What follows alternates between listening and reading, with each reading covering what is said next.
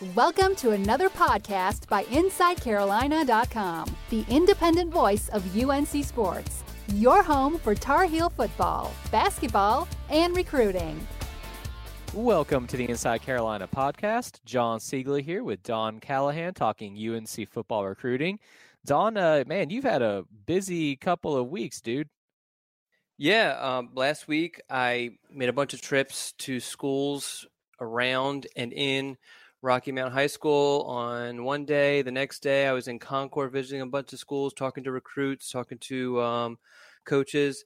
And then I ended up on Friday in the Charlotte area still, visiting Harding University High School and then also Sun Valley High School. So I've put out a couple stories from those trips earlier this week, and I'm just going to continue to pump them up. And I actually have more trips planned coming up this week too. So, it's kind of like, I don't want to say it's a dead sort of time recruiting wise, because there's a lot of like individual visits going on. But for North Carolina, they had their big junior day in January. They're going to have another one later on this month. So right now it's kind of like the lull in between those two big recruiting events, and then you have spring break next week for North Carolina. So not a whole lot's going on, but so it's actually a perfect opportunity for me to kind of hit the road and do some on location interviews and stuff. What's been going on with you?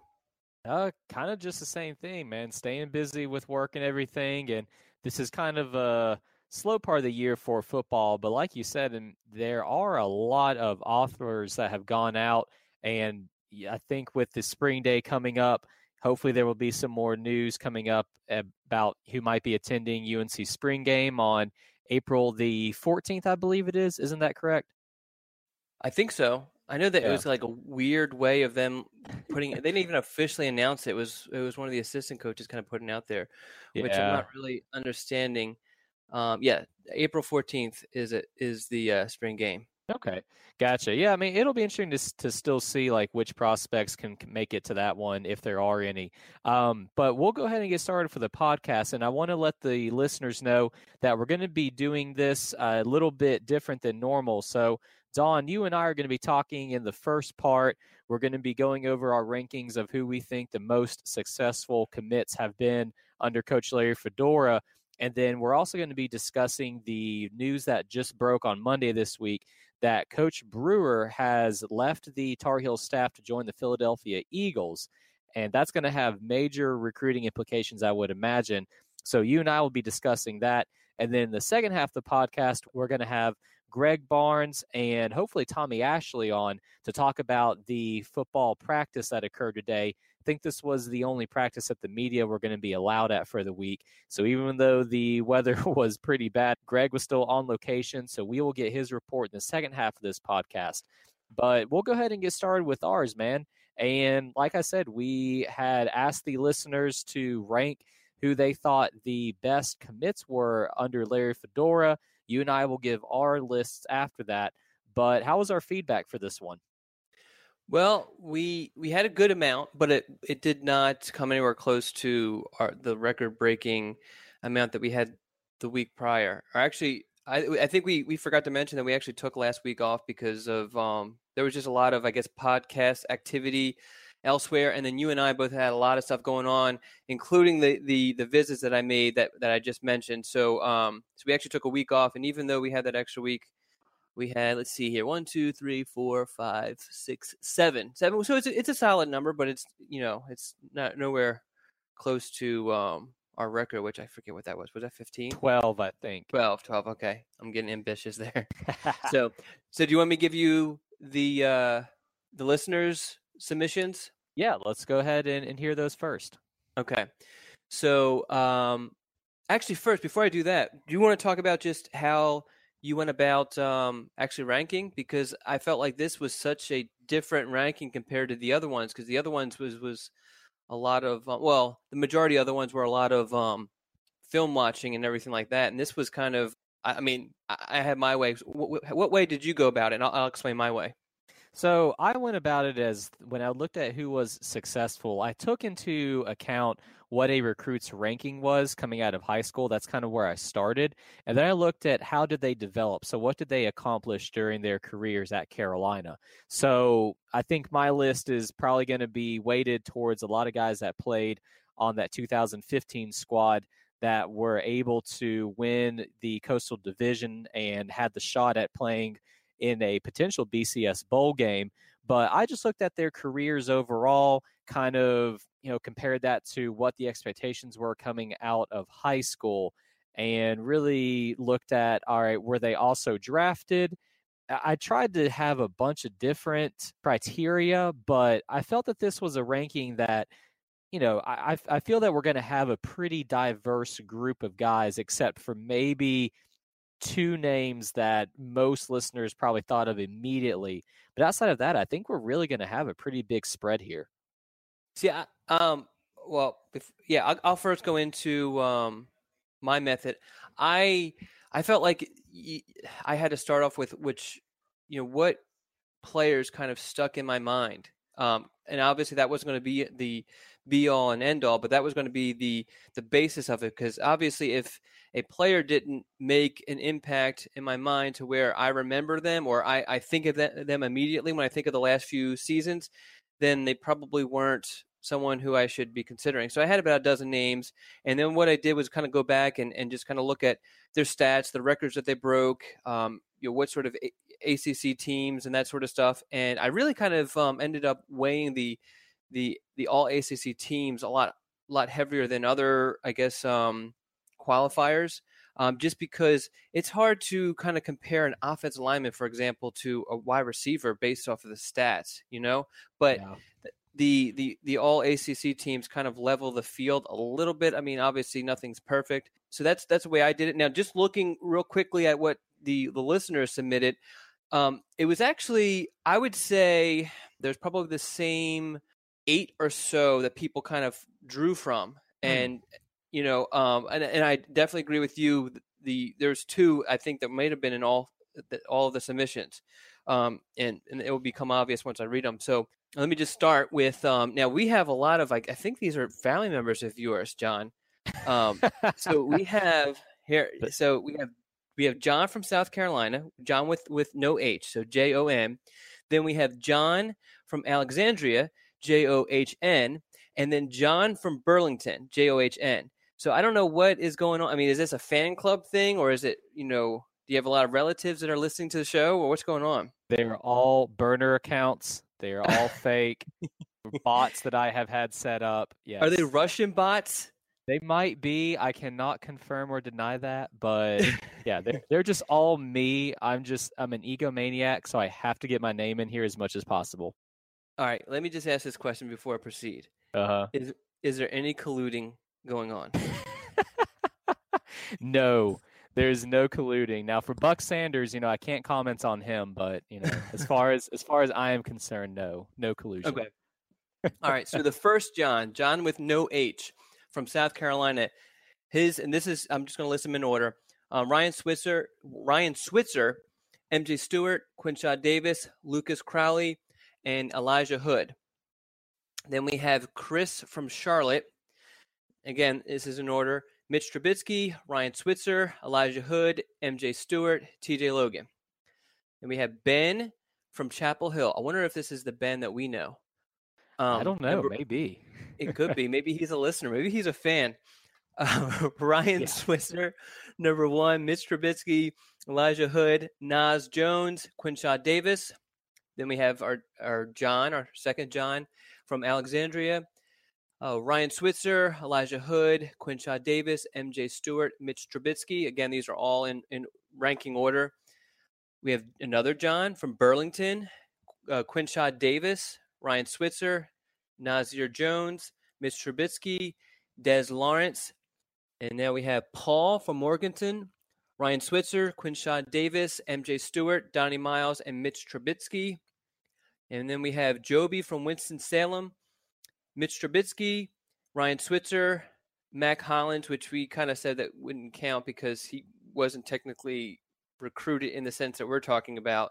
MJ Stewart, and then he threw in a kind of a snarky one at the end, Ronnie Harrison, which I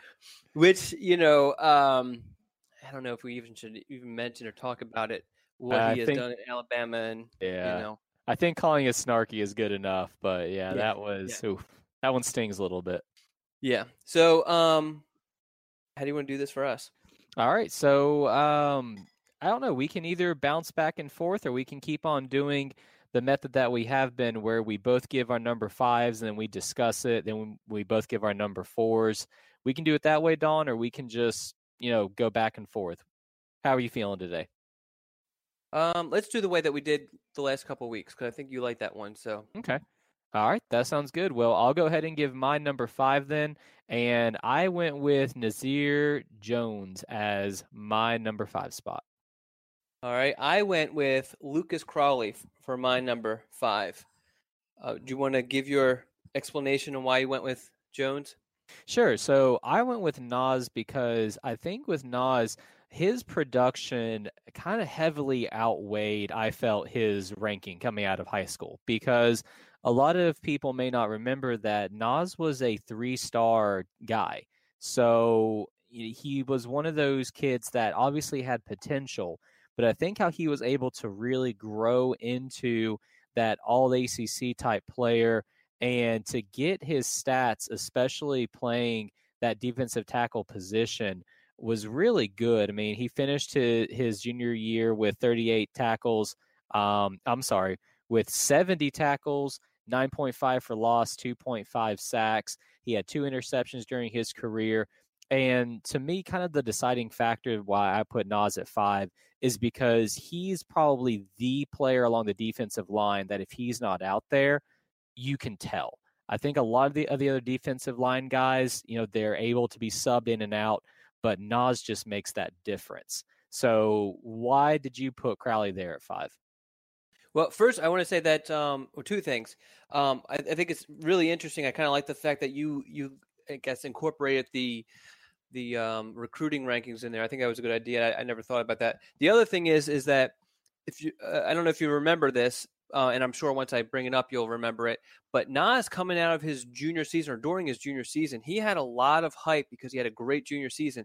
And then right after his junior season, or maybe it was like towards the end of his junior season, I can't remember which, he became really, really sick to the point where they didn't, there's a lot of really bad prognoses or that they were thinking. And so a lot of schools, including North Carolina, were hesitant to offer him until they kind of saw how he recovered and if he was going to recover.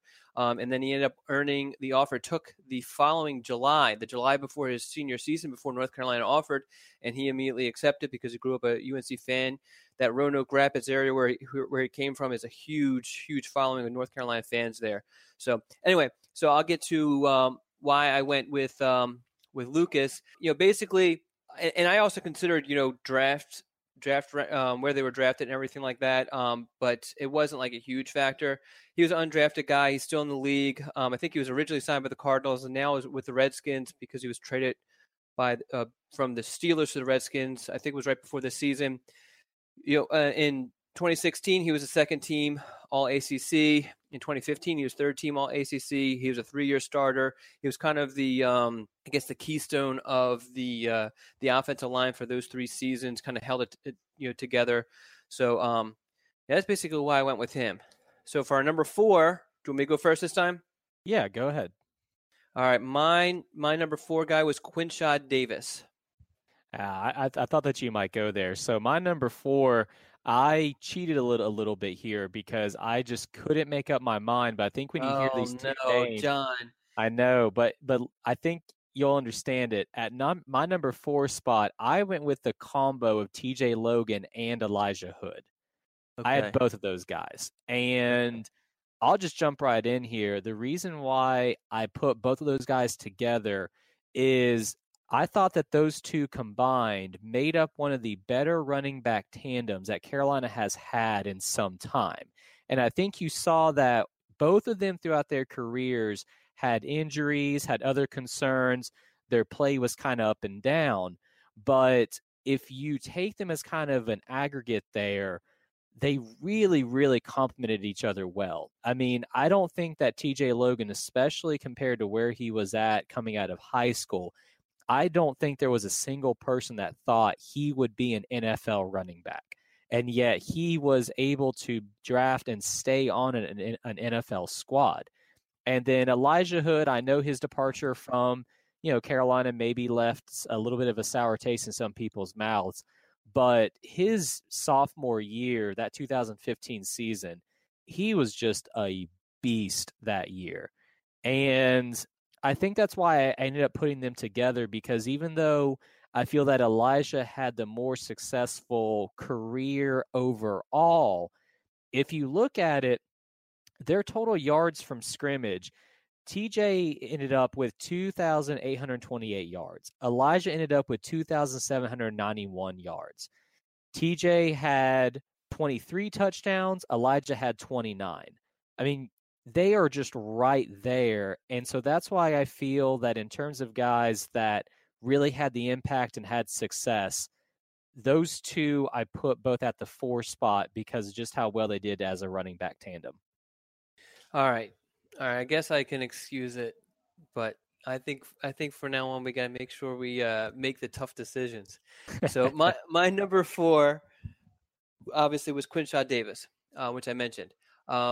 He is a guy who went undrafted, played a little bit I think he practiced a little bit with the Lions, and now is back at North Carolina as a coach. So good for him that things kind of worked out in that way. The reason why, as a freshman, he set a school freshman record for receptions and yards. In his sophomore season, he was all ACC honorable mention. And then his junior season, he was all ACC third team. Do I have that all right? Oh, yeah, I'm sorry. So. His senior season, he was all ACC third team. He finished his UNC career with 205 catches for 2,614 yards, 25 touchdowns. So I just like the combination of just being a consistent player for North Carolina during his years, also setting some records as a freshman, and then being a regular on the All ACC team. So why don't you give us your number 3? All right, my number 3 was MJ Stewart. So go ahead and give us yours, and then let's hear why. Why don't you just give your description? We'll just go that route. I've gone first like 2 times in a row, Don. I'm tired of talking, man. Okay, all right. I'll go first this time. All right, Elijah Hood, which you touched on a bunch with your number 4. To be honest, when I was kind of going through and looking at everything about Elijah, it kind of frustrates me because I just think of what could have been if he could have stayed healthy and if he would have came back for his senior season. And I know that you touched on this a little bit, but I really can't help but think those things when I was kind of doing my research for all of this stuff, especially as we talked about, and you know well, I've said multiple times he's the best running back I've seen in person while covering football recruiting.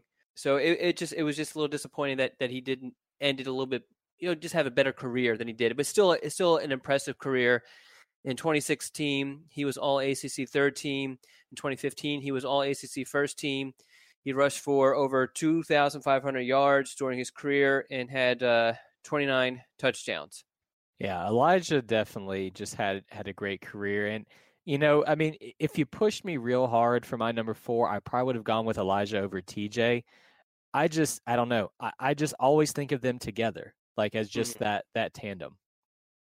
Yeah, and I agree with that. And the thing is even more frustrating is I think if he would have stayed for his senior season, he would have had a better season because obviously North Carolina needed some running back help, so he would have got a full workload his senior season, and maybe he ends up being drafted higher than 7th round and going to the Raiders, where I think he's on the practice squad there. I don't think he's actually playing. I could be wrong on that, so it's just a little bit disappointing. So who is your number 3? All right, so my number 3 was MJ Stewart, like I mentioned, and I think MJ locks down the number 3 spot because I think he's far and away the best defensive prospect that Coach Fedora has had during his entire time at Carolina. I mean, the accolades speak for themselves. The way that MJ was just basically able to completely shut down an entire side of the field every time he played. The secondary without MJ Stewart is almost, you shudder to think about it, really. But the way that he was able to be that constant presence, to develop into that lockdown corner, everything that MJ did at his career at Carolina just really, really stood out to me. And I think that was just from his sophomore season on. I mean, if you talk about consistently, 2015, 62 tackles, 2016, 66 tackles, ended up with 199 total tackles for his career at Carolina as a cornerback. That shows that not only is he willing to help out in the pass, but he's willing to get in there and also provide that run support. I struggle to think of a better defensive commit that Coach Fedora has had during his time. Would you agree with that, Don? Yeah, I mean, I think both MJ and Nas and even Des Lawrence were guys that I really considered. But my entire top five, and I don't think it's really giving away too much or a spoiler for anyone, but my entire top five are offensive players. But I mean, Coach Fedora is an offensive coach, so it kind of makes sense. Yeah, agreed. So you want to go first this time? Yeah, I'll go ahead. And my number 2 spot was Mitch Trubisky, to the surprise of nobody.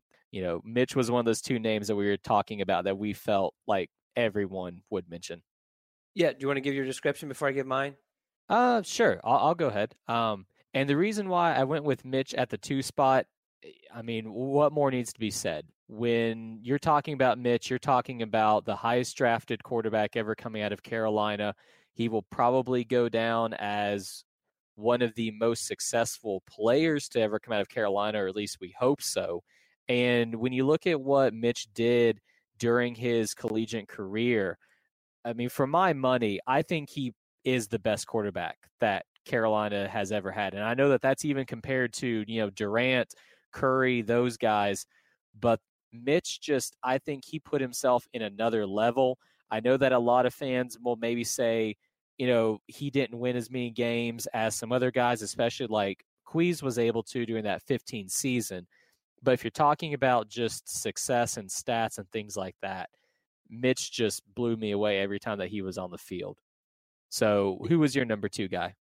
Well, before I get to my number 2 guy, I think the argument could be made is that you would like to have seen him, I'm sure for UNC fans, you would like to have seen him do it more than just one season. I know that there was that time where he was rotating with Marquise for a season, but to kind of put him in the category of some of North Carolina's legendary quarterbacks, I think it would be nice for Mitch to do it more than just that junior season.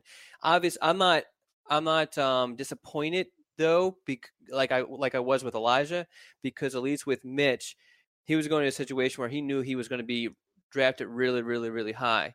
Elijah's decision was I don't know how to say it really, really nice. I guess misinformed. It was a surprise, I think, to everybody. It was a surprise, but it wasn't a smart decision to come out when he did. It just wasn't. And there's a lot of rumors and all that sort of stuff and stories about why that happened, and we won't get into that. But anyway, my number 2, and no, we did not do this together.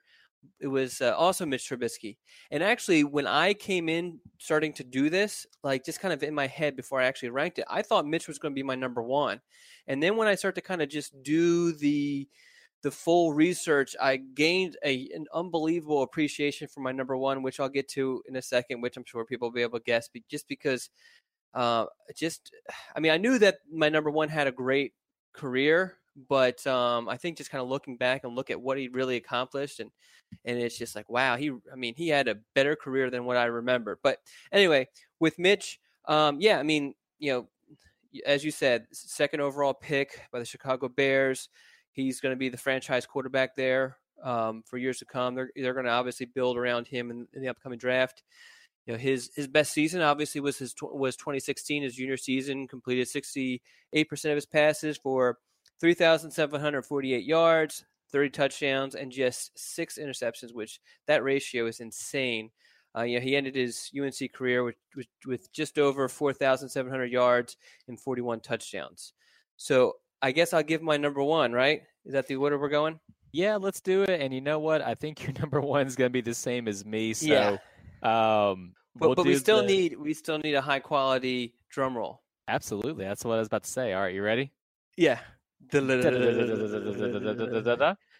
go ahead. Ryan Switzer. Hey, what a surprise. He was also my number one. So, for me, I mean, yeah, I think he's going to be a good player for the Cowboys. I know that they only use him really in a returner role, but I think that eventually he's going to be a big part of that offense in years to come. But you're just looking at his UNC career. I mean, he was All-American in 2013 and 2015. I think both were as a returner, though. But he was first-team All-ACC in 2013 and 2015, led the nation in punt return average in 2013. It was a little over 20 yards an attempt. In 2015, he had a team high 55 receptions for 697 yards and six touchdowns. Also, that was in 2016 he set a school single season record with 96 receptions, 1,112 yards, and 6 touchdowns. And he also is the school career record holder in both receptions and receiving yards. I don't know what else he could have possibly done, to really, to have any better of a career for a 3-star kid who really had 4-star talent. I believe that then. If there's a way to look back on the message boards, when people ask me, I believed he was easily a 4-star guy. A lot of people discounted him because of his size, because of the competition he played against. But he would go to the opening and he would dominate there. At any camp he went to, he would dominate. He dominated the freak show. He was a kid who, as a recruit, was a really good player. And like I said, I felt like he should have been a 4-star player. And he proved to be, I think if we were rating them coming out of college, he clearly would have had a 4-star, 5-star college career at North Carolina. So I'll let you say why you picked Ryan Switzer, even though I stole everything. Yeah, but here's the thing with Ryan, and you can't say enough about, like you said, how good he was. I'll just chime in with, when you look at his career rankings, so Ryan ended up being, for his career, with 243 receptions. That is number 6 all-time in the ACC. All-time, 243. Yeah. Receiving yards, number 19, 2,903, top 20. Punt yards, number 7 in the ACC career for punt return yards, 1,082. Punt return touchdowns, number 1, I think that's a tie in the ACC with 7. Number 4 all time in the NCAA. So he has just made the record books like no other wide receiver has for Carolina, not to my knowledge anyways. Yeah, Ryan, he's number 1. I think it's actually by a distance because, like you said, I think if you mention success, a lot of people may think to Mitch based upon his draft at the number 2. And that's what I fell victim to. Yeah. But then if you look at the production, Ryan, it just jumps off the page at you. It really does. Yeah. Yep. We'll go ahead. I can't think of another really good ranking that we can do, Dawn. I would say, unless if you had something in mind, maybe we can put that on hiatus a little bit. But what do you think? Yeah, I don't have anything in mind. I guess let me think about it. I like kind of keeping these rolling so people continue. But yeah, I don't have anything in mind. So let's try to put our thinking caps on, and hopefully next week we'll have a good ranking for people. Yeah, that works for me. Then let's just go ahead and close out our segment, Don, with talking about Coach Brewer.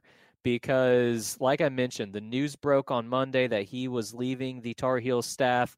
He was joining the Philadelphia Eagles.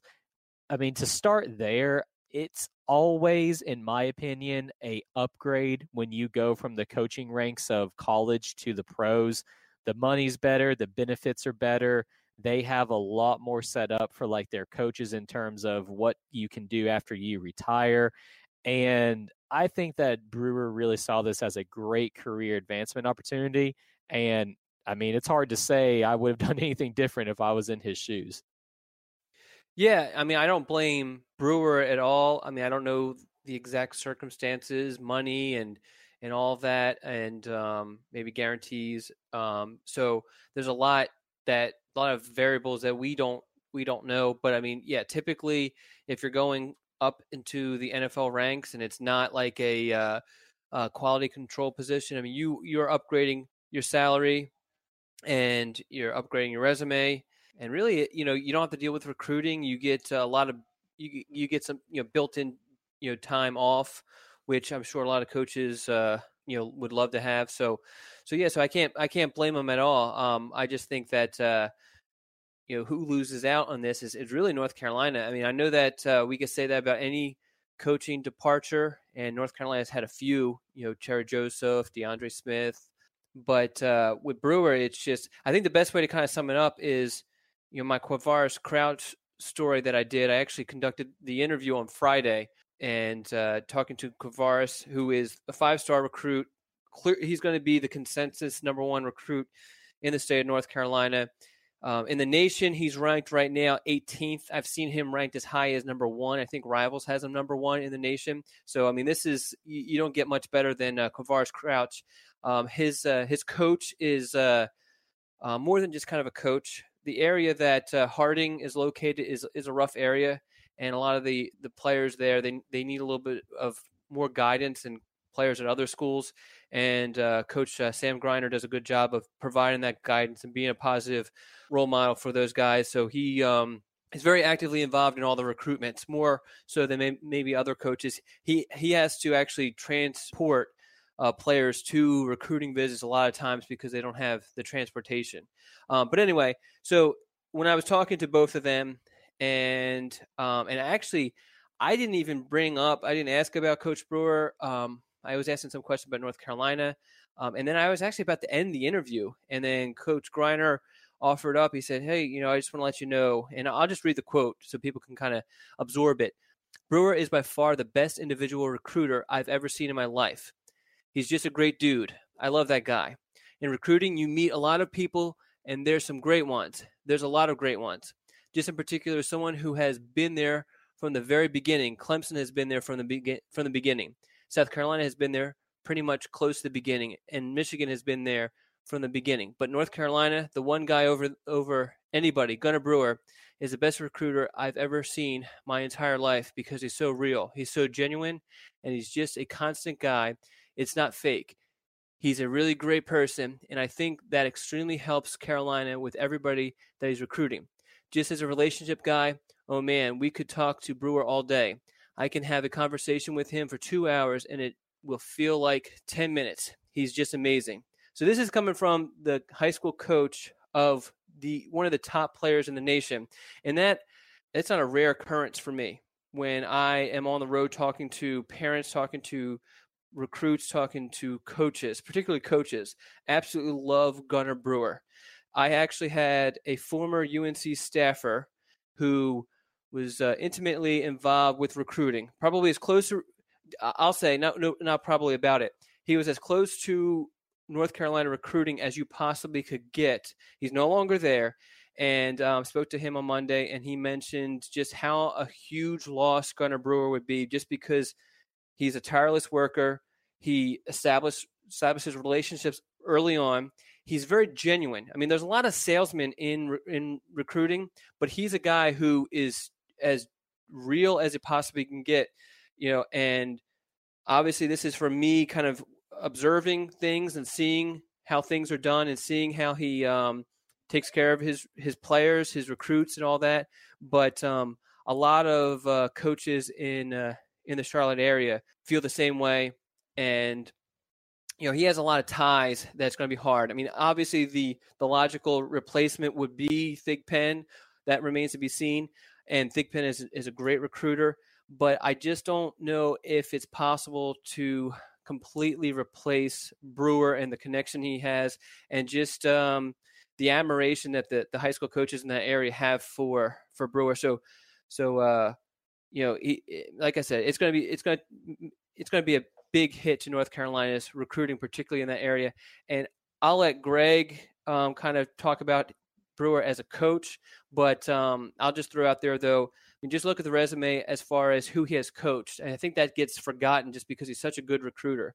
You talk about Randy Moss, Justin Blackman, Des Bryant. We just talked about Ryan Switzer. I mean, that's a guy that, he came out of high school and he had a lot of talent, but Brewer helped develop that talent. Quinshad Davis. Mac Hollins is a guy who was a walk-on, completely opposite side of the spectrum as from Ryan Switzer. And Brewer helped him develop into an NFL receiver, and he's at the Eagles with Brewer now. When you heard the news, what was your reaction, John? Well, disappointment, not for Coach Brewer, but for the program, because you've waxed poetically now for, I should have timed it, but a couple of minutes on Coach Brewer. And we've talked about him on the podcast before. You know, he is just one of those coaches that I think is irreplaceable when it comes to the recruiting.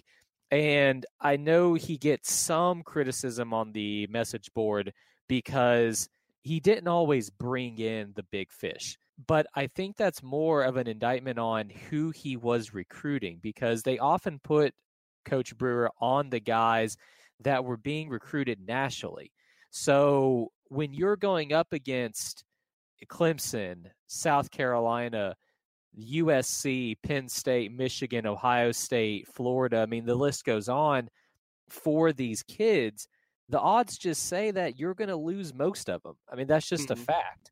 And I never got the criticism that, Brewer is a great guy, everyone loves him, but he doesn't reel him in. I just never bought into that. And so my first thought was that, man, how are we going to replace his relationships, especially in Charlotte? And I think, like you said, Don, Thigpen is kind of the guy that I think Coach Fedora will elect to move into that area and really start repairing those relationships ASAP. But I want to close this section just asking you, a simple, complex question. How does Carolina replace Gunter Brewer? Is it even possible? I don't think it's possible completely. Now, I'm just talking recruiting-wise, because like I said, I think that him as a coach is really underrated because of how good a recruiter he is. And again, I'll leave that to Greg. But as a recruiter, I don't think you're going to be able to replace it 100%. I think the closest thing is Thigpen. And I think really if you're going to say, okay, name a recruiter in the nation that you could replace Brewer with, I think Thigpen would definitely be on that list just because, he played at North Carolina. He has recruited Charlotte before. And Thigpen has experience with some heated SEC recruiting battles. So you're going to get that in Charlotte. I mean, Charlotte's not an easy city to recruit because everybody in the Southeast recruits Charlotte. And I think Thigpen is the guy who is best suited to do that. They're still kind of shuffling the recruiting territory. So it's going to be interesting to see if that's what ends up happening. But I mean, I don't think he's going to do it 100%. But Thigpen will have success because Thigpen's going to have success regardless of where he's at because he's such a good recruiter. Let me just throw out one name to you real quick, Don, and that would be Robert Gillespie, the Tennessee running backs coach who was recently let go. There's some pretty hot rumors on the board that Fedora is looking at him to join the staff at the running back position, which would mean that Luke Pascal, the current running backs coach, would move to wide receivers, probably a little bit more natural position for Pascal. What about his name, though? What are your thoughts if Carolina can get him on staff? Well, before his name surfaced, I didn't know a whole lot about him. I've heard of him, but I didn't know a whole lot about him. But obviously, once he surfaced, I started to do a little bit of research just to see what type of recruits he's pulling in. I plan on doing a little bit additional research, reaching out to some sources and everything. I have talked to some people around Tennessee, and they had positive things to say about him. Obviously, he pulled in some big names to Tennessee while he was there. Jalen Hurd was a 4-star guy. Alvin Kamara was a 4-star guy that he pulled in, and there's a few others that he was one of the main recruiters for. So I think it's this late in the game, considering that all the other coaching staffs have the majority of them, I would assume, have added their 10th assistant coach, have basically filled up their coaching rosters. So there's not a lot of fish in the sea, so to speak. And so to land a guy like this would be a huge accomplishment for North Carolina to kind of help with their recruiting efforts, and then obviously with the coaching staff. All right. Well, we'll go ahead and end it there, Don. Like I mentioned at the very beginning, we are going to have in the second part of this podcast, Greg Barnes and potentially Tommy Ashley to talk about the football practice from earlier today. So we will take our break, but thanks for talking with me for this portion, Don. No problem. And we'll see everyone after this commercial break. And today, guys, I wanted to talk with everyone about shaving. Such a fun topic, I know, but if you are one of those guys that uses your razor way past the time when you're supposed to, I know I am just so hesitant to throw out blades because I think I can get another 1 or 2 shaves out of them, and it can lead to skin irritation. You know, you start cutting up your face in a way that's just not good for anyone. But fortunately for us, there is Harry's. Harry's is a razor company that takes away the guesswork. They provide high-quality razor blades at a great price, and they actually send you the blades on a set schedule so you know when it's time to switch. So Harry's is a great shave at a fair price. Over 3 million people have switched over to Harry's. It was initially started by Jeff and Andy, 2 ordinary regular guys that got fed up with being charged an arm and a leg by the big razor brand companies. So they purchased their own razor blade producing factory in Germany that churns out high-quality blades, and by eliminating the middleman, they're able to provide them to their customers at a great price. They are so confident that you are going to love their blades, they're willing to give the listeners of the Inside Carolina podcast a trial shave set for free when you sign up at harrys.com/InsideCarolina. There's no obligation, and the only thing that you pay for is shipping. So again, to get your free trial offer from Harry's, which is a $13 value for free, you just need to go to harrys.com/InsideCarolina. Your free trial set includes a weighted ergonomic razor handle, 5 precision-engineered blades with a lubricating strip and a trimmer blade on the back, a rich lathering shave gel, which I love personally, and a travel blade cover. So again, to get that free trial set, go to harrys.com/InsideCarolina right now. That's harrys.com/InsideCarolina. Welcome back to the Inside Carolina podcast. John Siegler here, and I'm now joined by Greg Barnes. Unfortunately, Tommy Ashley was not able to make it due to scheduling, but as we mentioned in the first half of this podcast, Greg is here. And Greg, heard the weather was just beautiful today for that practice you were at, man. Yeah, it was fantastic. It's a bright, clear, sunny spring day in Chapel Hill, about 75 degrees. It was actually the opposite of that. It was cold and wet, and as we stood out there, it was one of those days where the longer we stood, the heavier the rain poured down, and so it wasn't fun for me, and I was just standing there, so I know it probably wasn't fun for the players either. Yeah, I was definitely using some sarcasm there if we have any listeners that are outside of the North Carolina area. But let's talk about the practice itself. So the full report is on the Tar Pit Premium message board for the subscribers. You can view it there. But just kind of give me a general rundown of what it was like for this, because I believe this was the first practice that was open to the media, correct? It is. It's only the second practice that UNC has had this spring. Larry Fedora likes to kind of wrap spring practice around spring break. And one of the reasons he does that is so he can get a handful of practices in before the break, and they can really look at the tape during that spring break period. Of course, the players are off doing whatever. They don't practice that week. And they kind of get an idea of what some of the young guys can do, who's made strides during the off season. And so when they come back for the final 10 practices or so, they've really kind of got a game plan in place and how to push the guys. And Larry talked after practice, and what most teams do, and UNC is no different. This time of year, you're really trying to build depth. Of course, you've lost seniors from the previous year. You don't yet have all of the freshman class, even though UNC has 8 early enrollees, which is a significant number. You're having to play a lot of walk-ons, but you still want to make sure that you have a 2 deep filled out as best you can, and just get those guys an incredible amount of reps so that by the time training camp comes along, they're up to speed and you have a pretty good idea of which guys are capable of contributing. And so this period, we've talked about Blue Dawn some. That kind of gets you physically and mentally in the works. That's a very challenging deal that they do in the morning in the cold. But now it's okay. How much of the playbook do you know? How much of the scheme do you understand? And it's really kind of the starting point for the 2018 season. So one of the positions that I know is going to be heavily talked about during this offseason is the quarterback spot. From what you saw today, and I know Larry Fedora doesn't usually allow the media a whole lot of viewing at the practices, what were you kind of able to see from the quarterbacks for this upcoming season? Well, really just kind of see what we saw last year, to be honest with you. You could tell that Chaz and Nathan both a little bit more comfortable than they were a year ago, which is what you would expect.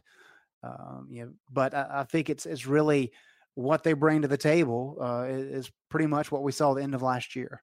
Chaz has a lot of talent. I mean, he's got a pretty big arm, a good athlete. And Nathan's kind of that gritty competitor. Can make the smart decision. And so really, I think what it's going to be between now and that September 1st game against Cal, it's which one of these guys can prove that they have the most upside. And Chaz was kind of forced into a situation last year. They fully expected Brandon Harris to be the starting quarterback in 2017. When that did not pan out, Chaz was kind of pushed into action before he was ready. I think that caught up to him a bit, both physically and mentally. And that opened the door for Nathan Elliott to step in. And Elliott played well. He played very good against Miami, took care of business against Pitt and Western Carolina, two of the weaker teams on UNC's schedule. And then was competitive against NC State. So both guys showed a little bit last year. Both guys are going to have to show a lot more for North Carolina to get back on the winning side of the equation, which is what's going to be needed. So we're going to see a competition, and it's not going to be one where Larry Fedora proclaims a leader after spring practice. He's probably not going to declare one until right before that season opener. And so these guys have plenty of opportunities to compete. They're going to be given equal amount of reps from now until training camp. And so it's really just going to be whoever steps up and proves that they are capable of leading this team and making the right plays and making the big plays, the smart plays to help this team along. And like I said, the quarterback position, I think, is going to be the one that Coach Fedora is most likely to have the most questions asked to him. And I agree with you, Greg. I don't think this one's going to be resolved until literally right before kickoff, basically. Let's talk about the freshmen, though. You mentioned that Carolina did have a pretty decent number come in this year. Did any of them kind of stick out to you during this very first day of practice? Well, I think the one that kind of stood out to me was Dyami Brown, just because as a freshman, well, two reasons. One, the kid's very athletic. He's got a good size to him. He's one of those guys that kind of just glides. Some guys you see them running and they look like kind of the road runner where it takes them a minute to get going, and then once they get going, they run pretty fast. Well, Brown just kind of glides, and he's very quick, very fluid, and so you see those things, and you're like, wow, who's this kid? Oh, okay, that's the true freshman. But the other part of it too is Luke Pascal was working with the wide receivers today, and Pascal's on Brown's rear end pretty much the whole time through team drills. You're tugging here, you're pulling there, trying to make sure he's set up exactly right at the line of scrimmage, making sure he's exactly far away from the tight end as he's supposed to be. All those little details that are so critically important. And so a lot of talent Brown has. He's got a long way to go in learning this offense. That's one of the benefits of coming in the spring, though, because he's going to, by the end of spring ball, he's going to have grown a tremendous amount. And so when training camp starts, he's really going to be in position to challenge for some playing time.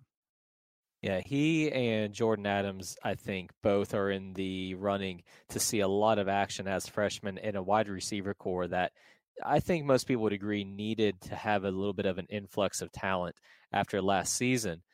Yeah, and I'd say the Green kid out of Florida, I mean, he's somebody that FSU really wanted. Jason Staples is really high on him.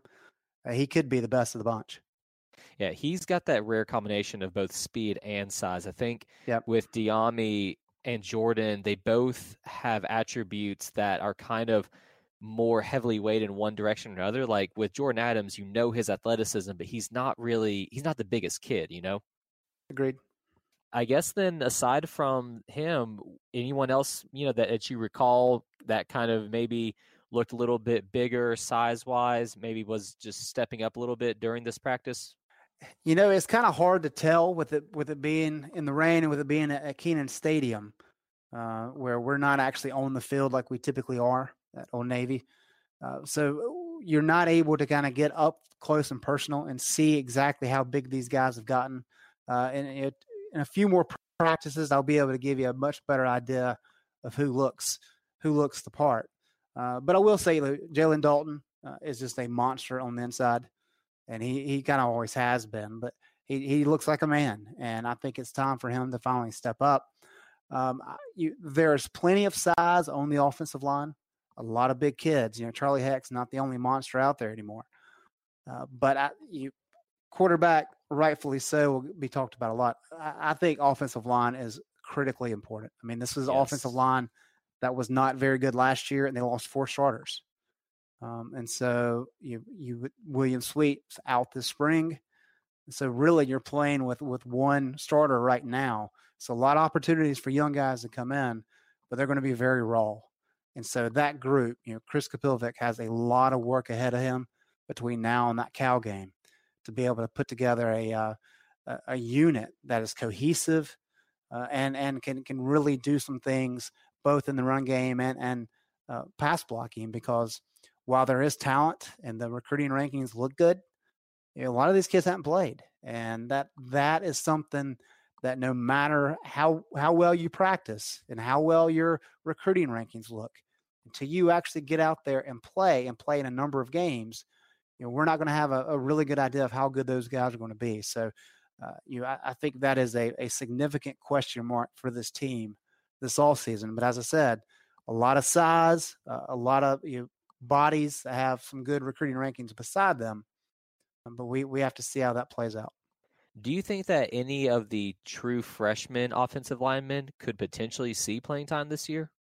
It's possible. It would not surprise me if William Barnes is a kid that could come in and play. I will say, though, it's very rare for an offensive lineman to come in out of high school and be prepared, not only physically. I mean, physically is almost the easy part. The offensive linemen have such a tough job in terms of understanding what they're supposed to do and working with the guy beside them. And a lot of people thought Bentley Spain would come in and would be, hey, James Hurst started as a freshman, and Bentley can do the exact same thing. And Chris Kapilvik was very much like, look, Hurst was up there. He was a very unique, very talented, ready to go kid when he stepped on campus. And that's why he was so good. And not that Spain wasn't good. Spain was really good. But asking a kid to come in and be that productive that early is asking a lot. And so I think it's possible that those guys could challenge, but also think that you probably don't want to have to see that, because that may say more about what's in front of them than the actual talent of that kid. And I say that knowing that Barnes is a very highly recruited kid, and he probably has the potential to be able to play. But you would hope that some of the other highly recruited kids that have been in the program for at least a year have developed enough to be able to play without forcing a kid like that into starting time. I want to get your thoughts on Tamon Fox, because I saw that he was listed as a potential starter there at the defensive end, to the surprise of no one. But I think what's important for Fox is that he is healthy, because last season I thought he made a tremendous difference on the defensive line when he was actually on the field. Yeah, for sure. And I think Fox is one of those guys because early in his career, he wasn't the biggest guy, that sometimes you have some issues against the run. And I think that's one of the reasons you saw DeJuan Drennan move in front of Fox last year. It's because Drennan was experienced. He's a heavier guy, and he can handle the run game a little bit better. And so that's going to be the big test for Fox is you had the starting position, then you lost it. Can you prove that you have bulked up quite enough. And this is his third year, so there's no reason to think that he can't meet the physical demands.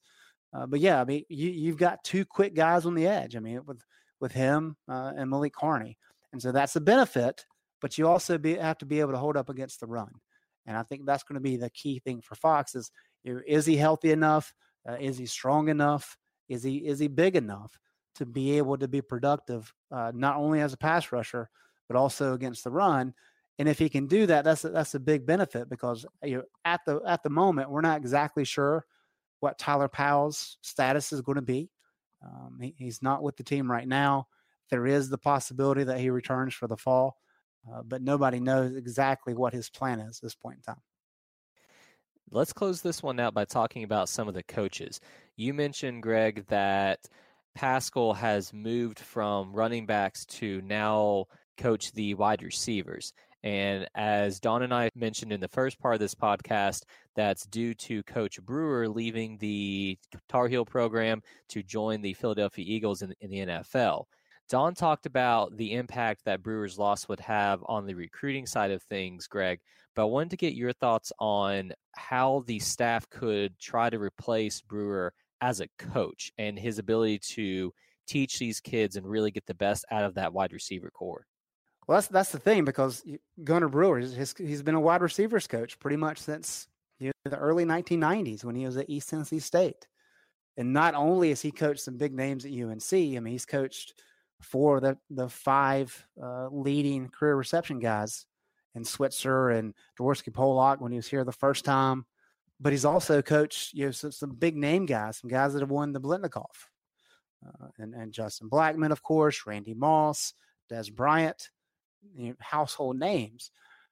And really the thing that kind of stood out to me during practice today is that, for the last 6 years, one thing you could always count on when you show up to practice is Brewer's going to be there yelling at his guys on how to properly block and how to do all these little things and all these drills we get to see. And so seeing somebody else do those and do it differently is unique. And we know that Luke Paschal has been coaching wide receivers at Arkansas State, and he's young in his career. There's no reason to think that he doesn't have potential. But just when you know that Gunnar Brewer has been around football for so long, and he's coached the same position, and he worked with Larry at Oklahoma State, and then he comes back to North Carolina and been with Larry for that long. So he understands exactly what Larry wants to do. And so there is going to be a dynamic there that's going to have to be there's going to have to be an adjustment period, not only for the kids, but for the coaching staff, the entire offensive coaching staff. And that's the other part, too, is that the way Larry Fedora likes to run his offense, and this has been a topic of conversation for the past couple of years, but ever since Seth Luttrell left, what Larry has done is his entire offensive staff game plans during the week. And there's a reason that Gunnar Brewer has been listed as co-offensive coordinator for the past however many years, is that his input is invaluable. And so he's seen a lot of football, understands a lot of things, understands how to attack opposing defenses with the offense that Larry likes to run. So these are all things that, can you improve upon that with a new hire? Possibly. But I think it's easier to replace a guy like Brewer on the recruiting trail, much more so than it is with the actual coaching aspect. And that's going to be a tall order, because as Don mentioned, Brewer, with just the grassroots connection that he has formed throughout the entire state and really just the Southeast and beyond, I mean, I think that his absence is going to be felt. But, kind of one of the things that might smooth it over is the fact that Luke Paschal was on staff prior. He was with the Tar Heels for 2 seasons. I think, was he a graduate assistant during that time, Greg? He was, under Blake. Yep. Okay. And so, do you think that the fact that Paschal has been around the style of offense, I mean, he knows Coach Fedora, do you think that might help kind of, ease the transition from Brewer to a new wide receiver coach? Yeah, no doubt. And I think the fact, as you mentioned, with him working with Blake and Walt, while Walt was still at Arkansas State, he understands what Larry wants. And I think that's one of the reasons that Larry wanted to bring Paschal back, is just because that familiarity. I mean, he understood what the kid brought to the table his first couple of years when he was in Chapel Hill. And he's kind of I watched him grow in that offense that Blake runs, which is very similar to Larry's. And so for sure, I mean, that's an easy transition. It's more not necessarily just the scheme, but it's more kind of the nuance of it and understanding how to work with players. I mean, Gunnar has worked with 28 years with the players. Guys do different things and they react certain ways, and they need to be coached different ways. And that's something you learn automatically. You can't say, hey, I've been coaching for 5 years, I've got it all down. I've seen every type of player there is. And so there's a definite learning curve there. But with a guy like Luke, he clearly interacts well with the players. And so while there is a learning curve, you like the growth potential.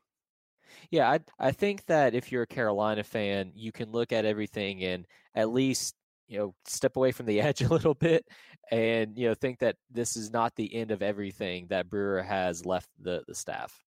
Yeah, and I think the other thing, too, is in all walks of life, anytime somebody leaves, it's not necessarily a good thing, especially when they're some of your best performers. But at the same time, anytime somebody leaves, you have to look at it as an opportunity to upgrade. And so that's the way Larry Fedora is going about it. Will that actually transpire? You'll have to wait and see. But that's the way you have to approach it, because coaching turnover is significant, not just at UNC, not just in the ACC, but all across the country. And so you either learn to adapt or you kind of get run over. And so we'll have to see how things play out for Larry with so many new staff members on staff this year.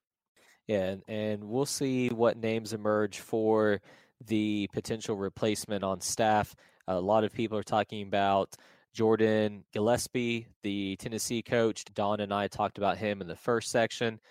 And, we'll just see how that plays out. But I'm sure, Greg, that you will be staying up late and covering all that and trying to finish off the rest of basketball season. And then also talking about all these practices that are going to start for football.